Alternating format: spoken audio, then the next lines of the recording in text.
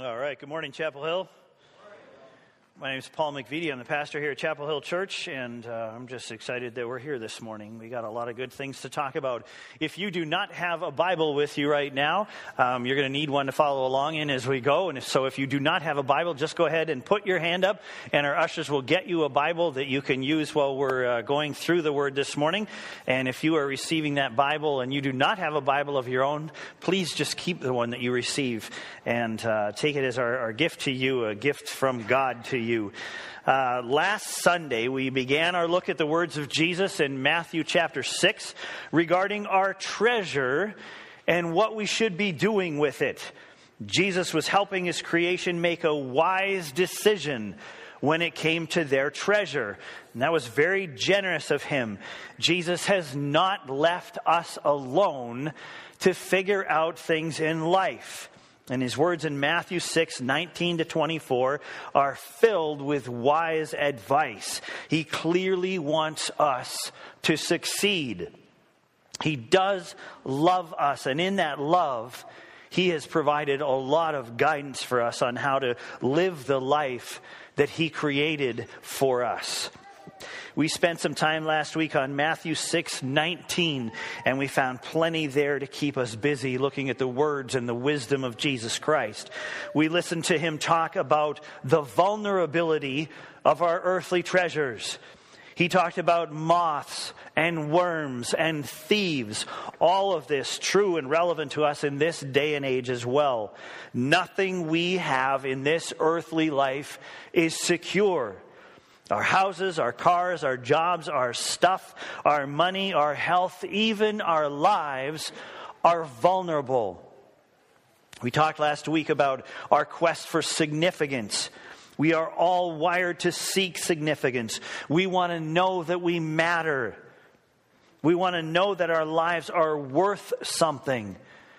And the problem is that far too often we seek that significance. We even seek our identity in earthly, temporal, vulnerable things. But Jesus makes it clear throughout his life that we are eternal beings. We are not just earthly beings. This place is not our home. We are strangers and aliens here. We were created with an eternal identity and worth. So Jesus is encouraging us not to seek those things, not to seek our significance here in this temporary dwelling place that he's given us. We are eternal children of God's eternal kingdom. And in that eternal kingdom, we will find more significance than we could ever possibly find here on earth. Jesus warns us that we cannot live significant lives if all we're doing is living for insignificant things. We also looked at the dot and line principle last week. The dot represents our earthly lives here. Our earthly lives have a beginning and an end. In comparison to the eternal lives that Christ purchased for us, our earthly lives are just puny dots. We were created for the line that goes on forever. We were created not for the dot that is our earthly, temporal, physical life. We were created for the line. We were created for eternity. I mentioned last week that I stole this image from an author named Randy Alcorn. This past week I was watching a recording of an interview with him. He said something that made me laugh, but so clearly demonstrated the worldview that surrounds us, even in the church sometimes. He talked about a well-known book that's been circulating for a while now, and the book is entitled Your Best Life Now. This is a book that represents the way a lot of people think. We think we have to make this earthly life the best, most comfortable, most secure life that it can possibly be, as if this life is the only life that we're ever going to live, or could be the best life that we're ever going to live. Alcorn jokingly said, I suppose this perspective can make sense, but only if you're going to hell. Our quest to make this earthly life the best that it can be is a very foolish quest. This is not it. This is not it. Our eternal life is so far beyond anything that we can experience here. It's ridiculous when you look at it. So why do we get so obsessed with making this life so comfortable? Why do we live like the rest of the world who lives without God, as if this is all that there is? This is not it. There is an eternal life awaiting us. There is eternity before us. And I love this part. We can live in the reality that our eternity has already started. It's already started. The eternal life that Christ has so generously given us is not about to start. We've already received it. We're already living in it. It is always, and is it always going to be just like this? Of course it's not. Of course it's not. Sin is going to disappear forever, so is sickness and pain and suffering and anger and hate and sorrow and all forms of evil. And that'll happen when Jesus comes back to get us. But our eternity has begun. It's already begun. And we have to believe that this life then has an eternal purpose. And we're exploring that eternal purpose right now in our study of the Sermon on the Mount. So let's go back into the words of Jesus in his sermon and listen for what he has to say to us today. Turn to Matthew 6, 19 to 21. Let's read again these verses. Last week we looked at verse 19, just verse 19, and how Jesus warned us about storing up treasures on earth. Here's what he said. He said, "Do not lay up for yourselves treasures on earth where moth and rust destroy and where thieves break in and steal. But lay up for yourselves treasures in heaven, where neither moth nor rust destroys, and where thieves do not break in and steal. For where your treasure is, there your heart will be also." Jesus tells us not to lay up for ourselves treasures on earth.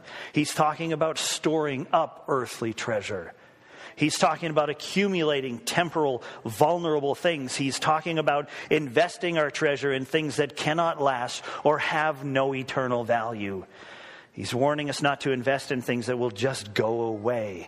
Obviously, he's going to show us something else. He's going to steer us in another direction here. Within his words is a very obvious message, and Jesus made this clear elsewhere in his words as well. Jesus has called us more than once to be wise investors. He told a parable about the owner of some property who went away for a time and left some of his wealth with his servants. He expected them to invest that wealth, and he rewarded those who invested wisely. He expects us to invest wisely as well. I remember when the euro took over as the currency of several countries in Europe. Imagine being a citizen of Germany at that time. You knew that the changeover was taking place. The euro was about to become the only form of currency that would have any value in your country. So what would you do? Would you stockpile German marks? Obviously not. You would trade in your marks for euros while you had the chance. This is a great picture of what Jesus is instructing us to do. He's letting us know that our earthly treasures are most certainly going to cease to have any value. He's asking us to make the smart decision and store up for ourselves heavenly treasure rather than the soon-to-expire earthly treasure that we're investing so much in. Let's take a minute to talk about the treasure that we have. God has been very generous to us. He's given us every good thing. In 1 Timothy 6:17, we see Paul writing to Timothy of a God who richly provides us with everything to enjoy. He does provide for us. He is generous to us. Does that mean that he gives everyone financial abundance? No, but he does provide for his children generously. Let's look at some of what he provides. God certainly provides for the physical needs that we have. He gives us enough, not always a lot, and we even have extra in there. All of us do. He gives us enough. He takes care of his children. He provides our stuff. He provides money. He's referring to money, among other things, in Matthew 6. In fact, many Bible scholars have suggested that he's only referring to money. He's only referring to material riches in this passage. They refer to Luke 12:33-34 to support this. And there Jesus says this to his disciples. He says, "Sell your possessions and give to the needy. Provide yourselves with money bags that do not grow old, with a treasure in the heavens that does not fail, where no thief approaches and no moth destroys." And this will sound familiar. "For where your treasure is, there will your heart be also." And I'm going to admit to you right now that I have always struggled with churches that talk a lot about money. It's always been something that's made me very uncomfortable. That message is usually attached to a current financial need that the church has, or to some sort of campaign that they're going through at that time. And it bothers me greatly when churches manipulate people into giving. It really does. So I have a tendency in me to shy away from teaching or preaching about giving.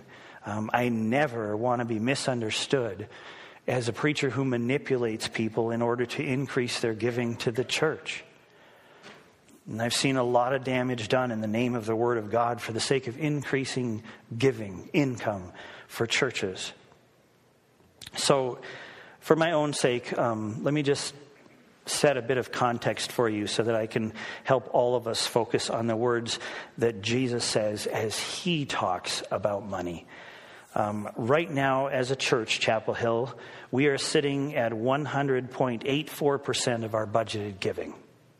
That's awesome.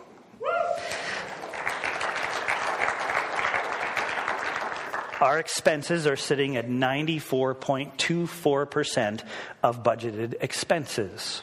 Also awesome.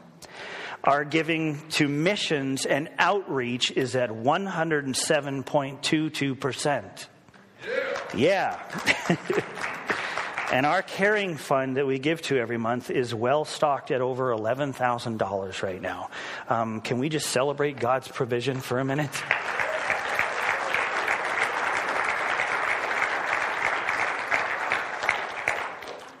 He is faithful. He takes care of his children. He takes care of his church.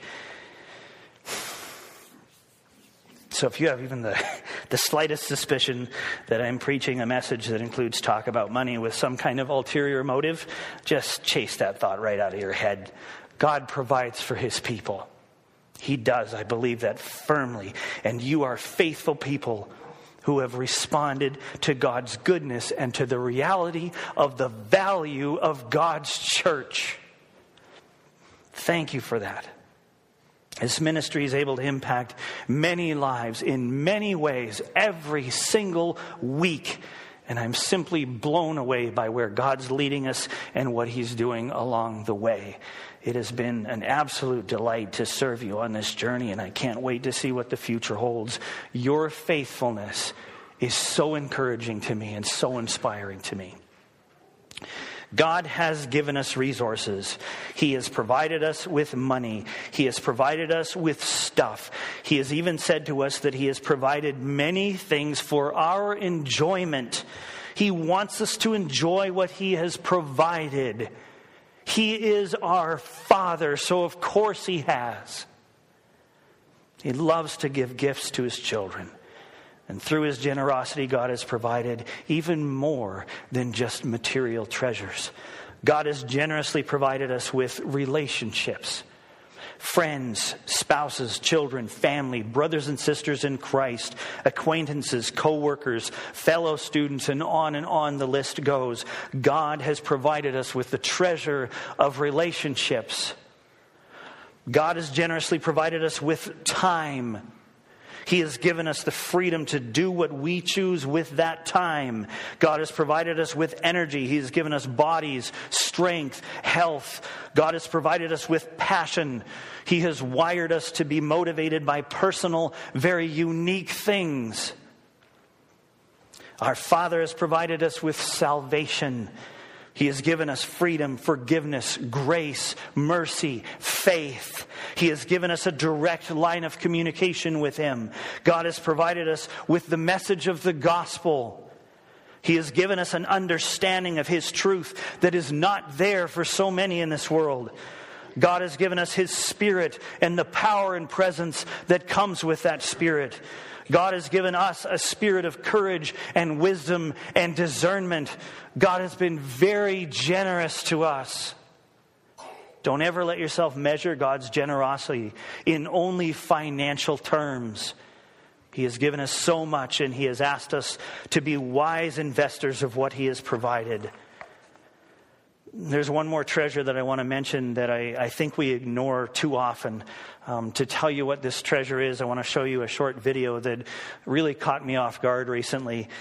Just watch this feature. It's about a famous soccer player.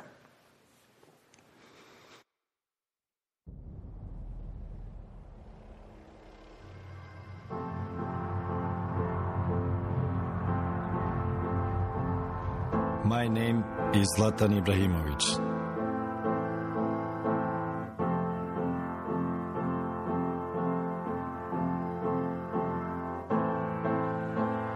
Wherever I go, people recognize me. Call my name. Cheer for me.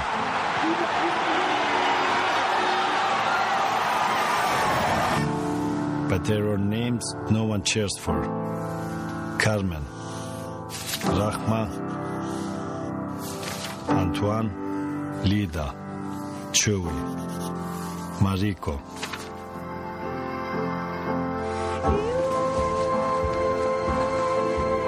If I could, I would write every single name on my body. But there are 805 million people suffering from hunger in the world today. Too many of them are children. They are struck by war, natural disasters, and extreme poverty. I have supporters all over the world. Beginning today, I want this support to go to the people who really need it.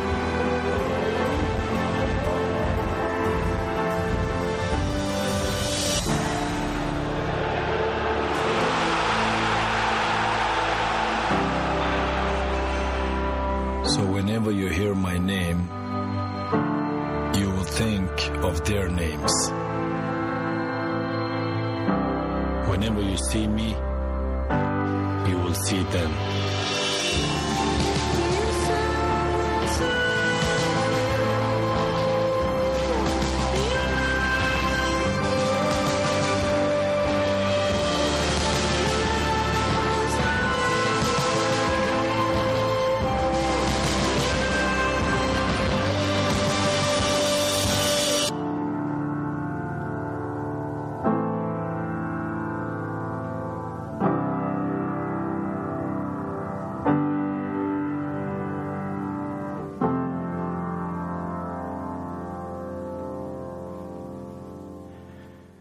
Listen, brothers and sisters, you and I have been provided by God with a platform.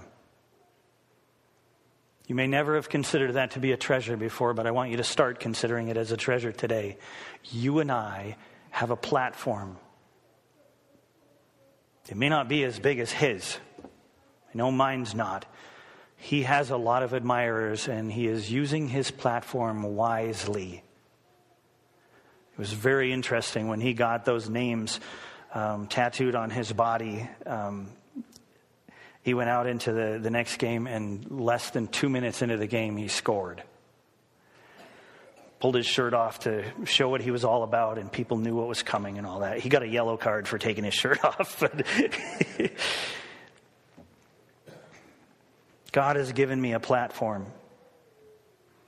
God has given you a platform. And he's asking us to use our platform wisely. Your platform may be small.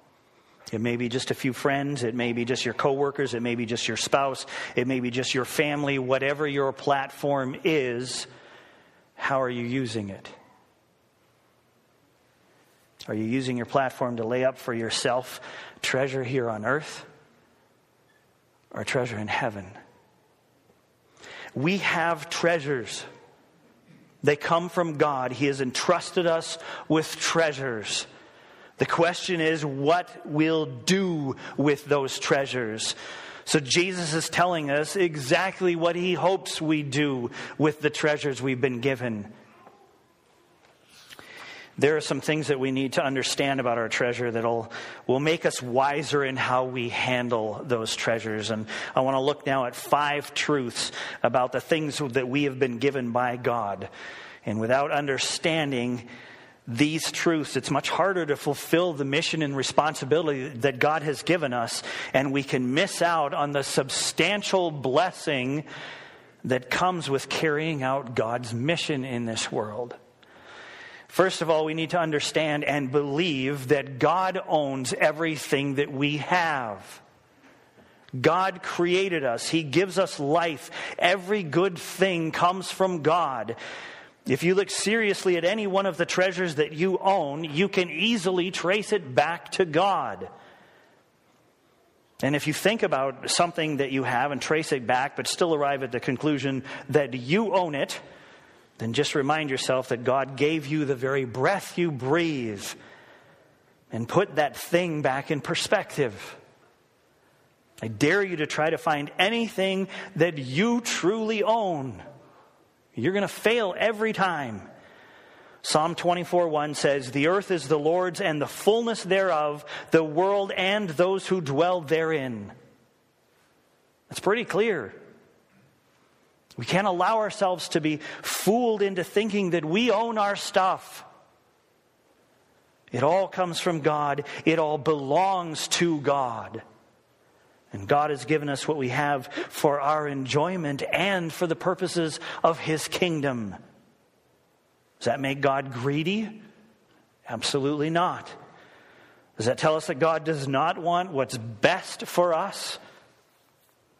Think about it. Do you really want the task of providing for yourself in a world that is fading like a spent flower? Let God handle what only He can do well. Everything we have belongs to Him. Now, if God owns it all, which He does, then where do we stand? We are managers. We are stewards of God's stuff. We are the servants in the parable that Jesus told. God owns it and we take care of it. We invest it. We manage it. Something that really drove this home for Kim and I was our years in overseas ministry. As missionaries, we were supported by the people of God's church, including Chapel Hill Church. That's how we got paid. And what that meant to us was that we were spending someone else's money. So we made our decisions based on that reality. We were managers, not owners of those resources. What we had did not belong to us. It belonged to God and His kingdom. He had given it to us to manage according to His direction. We still live that way today. What we have not provided ourselves. We simply manage it. And that's the reality in which God wants all of us to live. He has given us life and all that we need for life. He's asking us and showing us how to manage what He's entrusted us with. But He owns it all, everything. Secondly, we have to put our things in order of their true value. We have to rank our treasure, and this is a lot easier than it sounds. There's a number one spot, and then there's an all the rest spot. That's all there is. And God alone can occupy that number one spot in our lives. Psalm 89, 5-7 says, "Let the heavens praise your wonders, O Lord, your faithfulness in the assembly of the holy ones. For who in the skies can be compared to the Lord? Who among the heavenly beings is like the Lord? A God greatly to be feared in the council of the holy ones, and awesome above all who are around Him." No one and no thing can ever or will ever compare to God. Nothing. He's beyond anything we can imagine in his worth. He is absolutely everything we need, and it is a terrible thing when we demote him to any place but the first place in our lives. God is our ultimate treasure. There's nothing we should seek more earnestly than we seek him. There is no one we should be more generous with than with him. There's no one that can be rightfully put on the same level as him, not even our families. God is our ultimate treasure, and he is to be valued above everything else in our lives. Everything. God calls us to dethrone and devalue everything we have and elevate him to our number one position as our greatest treasure. And only then can we truly know how to manage what he has given us, what he owns. Thirdly, we have to live in the reality that heaven is our home, not earth. We live in the line, not in the dot. Our lives here on earth are referred to in the Bible as tents. We live in tents. This is not our permanent dwelling. God will one day make it that, but right now earth is not the place that we are to settle into. We cannot consider this our home. In Philippians 3:20, Paul writes that our citizenship is in heaven. Jesus said when he left the earth that he was going to prepare our home for us in the house of his Father. This earth is not our home. Why then would we store up for ourselves things that will make this place seem more and more like home? Why would we choose to invest in our earthly homes when they aren't even our permanent homes? Doesn't make sense. Now, of course, I'm not saying that we shouldn't have homes. That would be silly. The challenge before us is to examine what it is that we're investing in. Do we store up treasure to make this place feel more like home, or do we store up treasure that will make heaven feel more like home? The fourth truth that we need to acknowledge is the truth that our earthly treasures can become very dangerous things. We are weak enough to easily get ourselves entangled in the things of this temporary life. All I have to say is one word to prove my point: materialism. We live in a very materialistic society. We live in a society characterized by greed. The size of the gap between the rich and the poor in this nation is growing constantly. How can we be comfortable living in a world where right now 805 million people don't have enough food to eat? And we have more than enough. This reality is communicated clearly in the Bible. Paul warned Timothy that the love of money is the root of all kinds of evil. Solomon, speaking from the position of having unlimited wealth, said, "He who loves money will not be satisfied with money, nor he who loves wealth with his income. This also is vanity." Greed has led us to a very dark place in this country, and every one of us is vulnerable to the temptation of wealth. We ought to have our radar on all the time when it comes to the effect that our earthly treasure has on us. And then there's an effective way to combat materialism in our lives. There's an effective way to overcome our tendency to store up for ourselves treasures on earth. It's found in the truth that was spoken by Jesus himself. It is better to give than receive. Listen to how Paul describes the process of freeing ourselves from our attachment to earthly treasures. This is also from 1 Timothy chapter 6. He says, "As for the rich in this present age, charge them not to be haughty, nor to set their hopes on the uncertainty of riches, but on God, who richly provides us with everything to enjoy. They are to do good, to be rich in good works, to be generous and ready to share, thus storing up treasure for themselves as a good foundation for the future, so that they may take hold of that which is truly life." These are some things that we need to understand about our treasures. God owns it all. God is to be our ultimate treasure. Heaven is our home. Our treasures can be a dangerous thing, and it is better to give than to receive. Storing up treasure for ourselves in heaven has to do with how we manage our earthly treasure. Are we using that treasure for eternal things? Do our decisions regarding our earthly treasure have any eternal impact?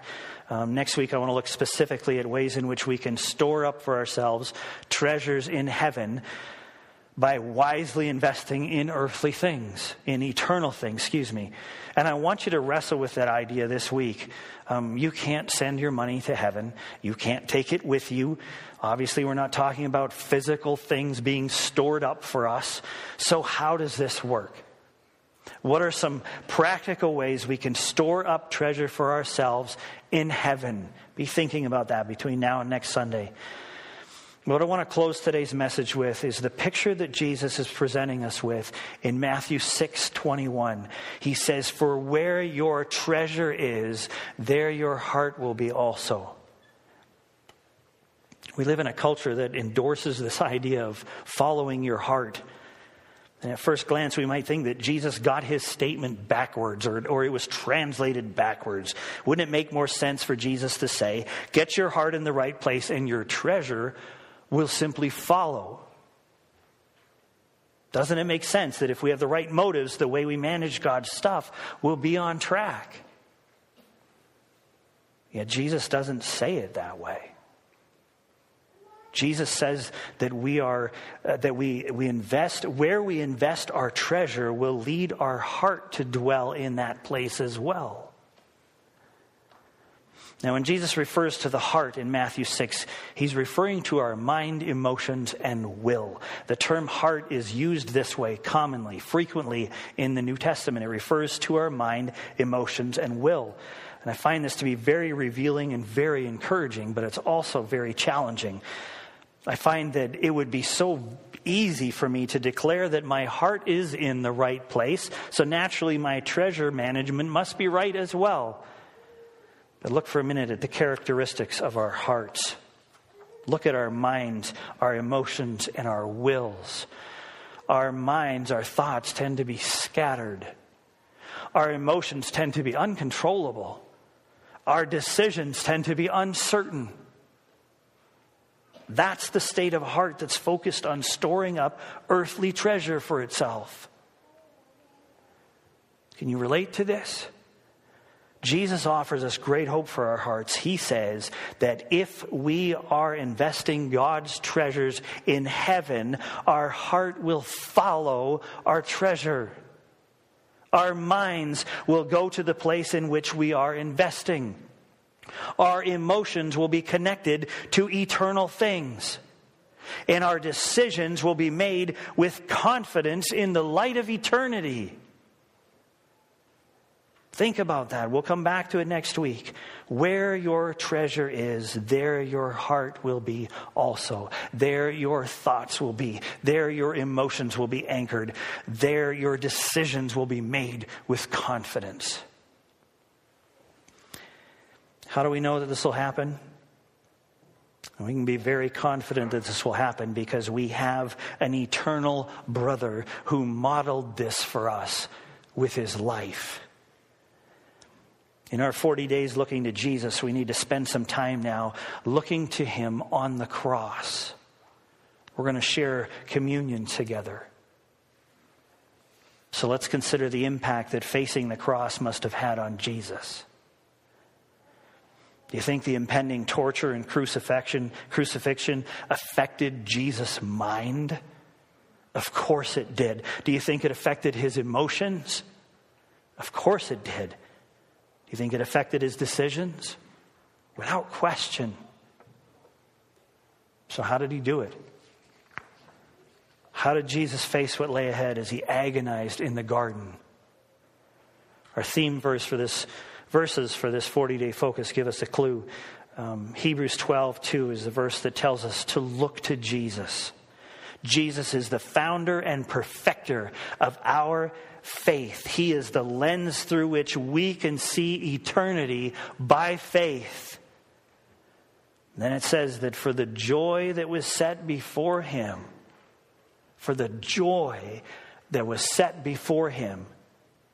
Jesus endured the cross. He made it through because he could see something on the other side. Jesus saw eternity. He had spent his entire life investing in heaven, in his home. Jesus declared that his life was not his own. It belonged to his Father. God was Jesus' ultimate treasure. And Jesus spent his life giving rather than receiving. He gave everything he had. Everything. But, you say, look at how he died. Was it worth it? Jesus believed it was worth it. He believed that you and I were worth it. Listen to this. You and I are the treasure that Jesus stored up in heaven for himself. We are the treasure that Jesus stored up in heaven for himself. Jesus invested his body and his blood in that treasure. So what are we investing in? Earthly treasure or heavenly treasure? As you come to take the bread and the cup this morning, think about what Jesus spent his life investing in.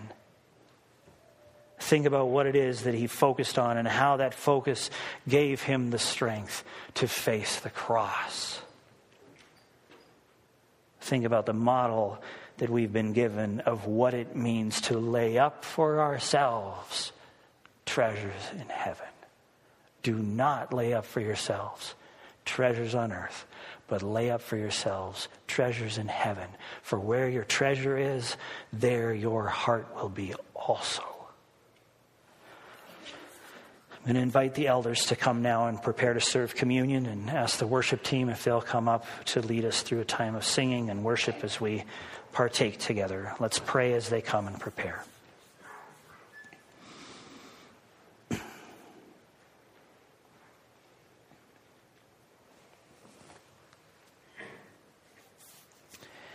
Father, you have been so generous with us in so many ways.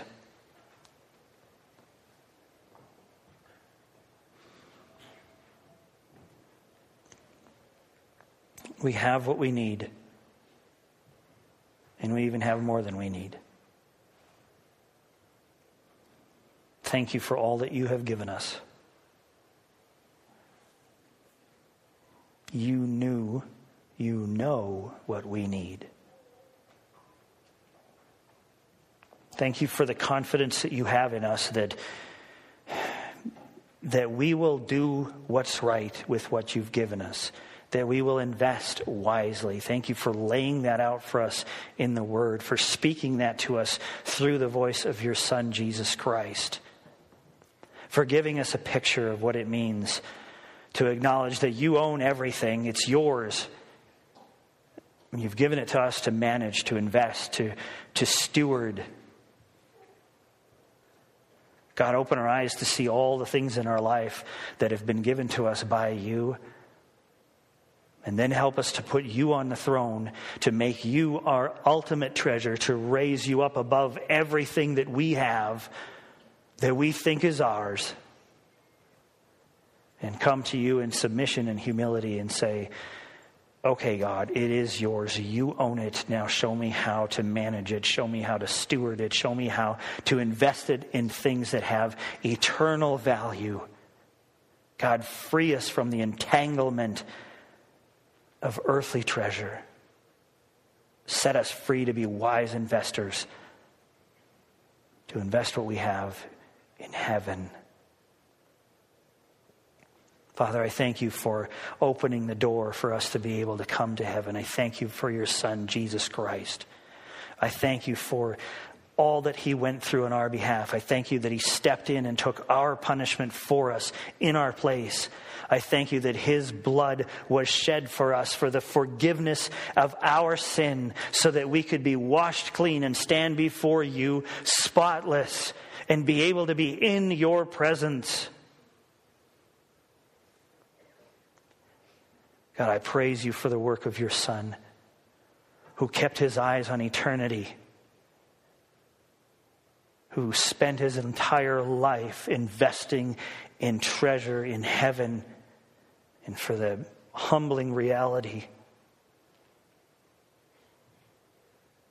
then we are the treasure.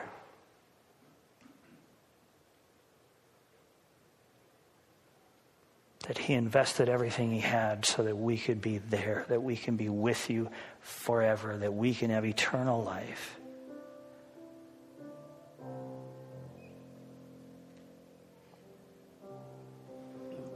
Father, your love for us is so deep, vast beyond all measure.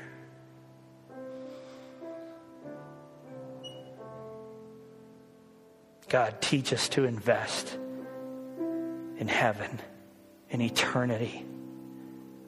Give us your eyes. Give us your mind. Give us your love.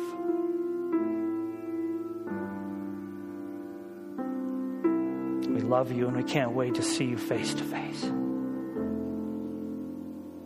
Thank you for making that possible.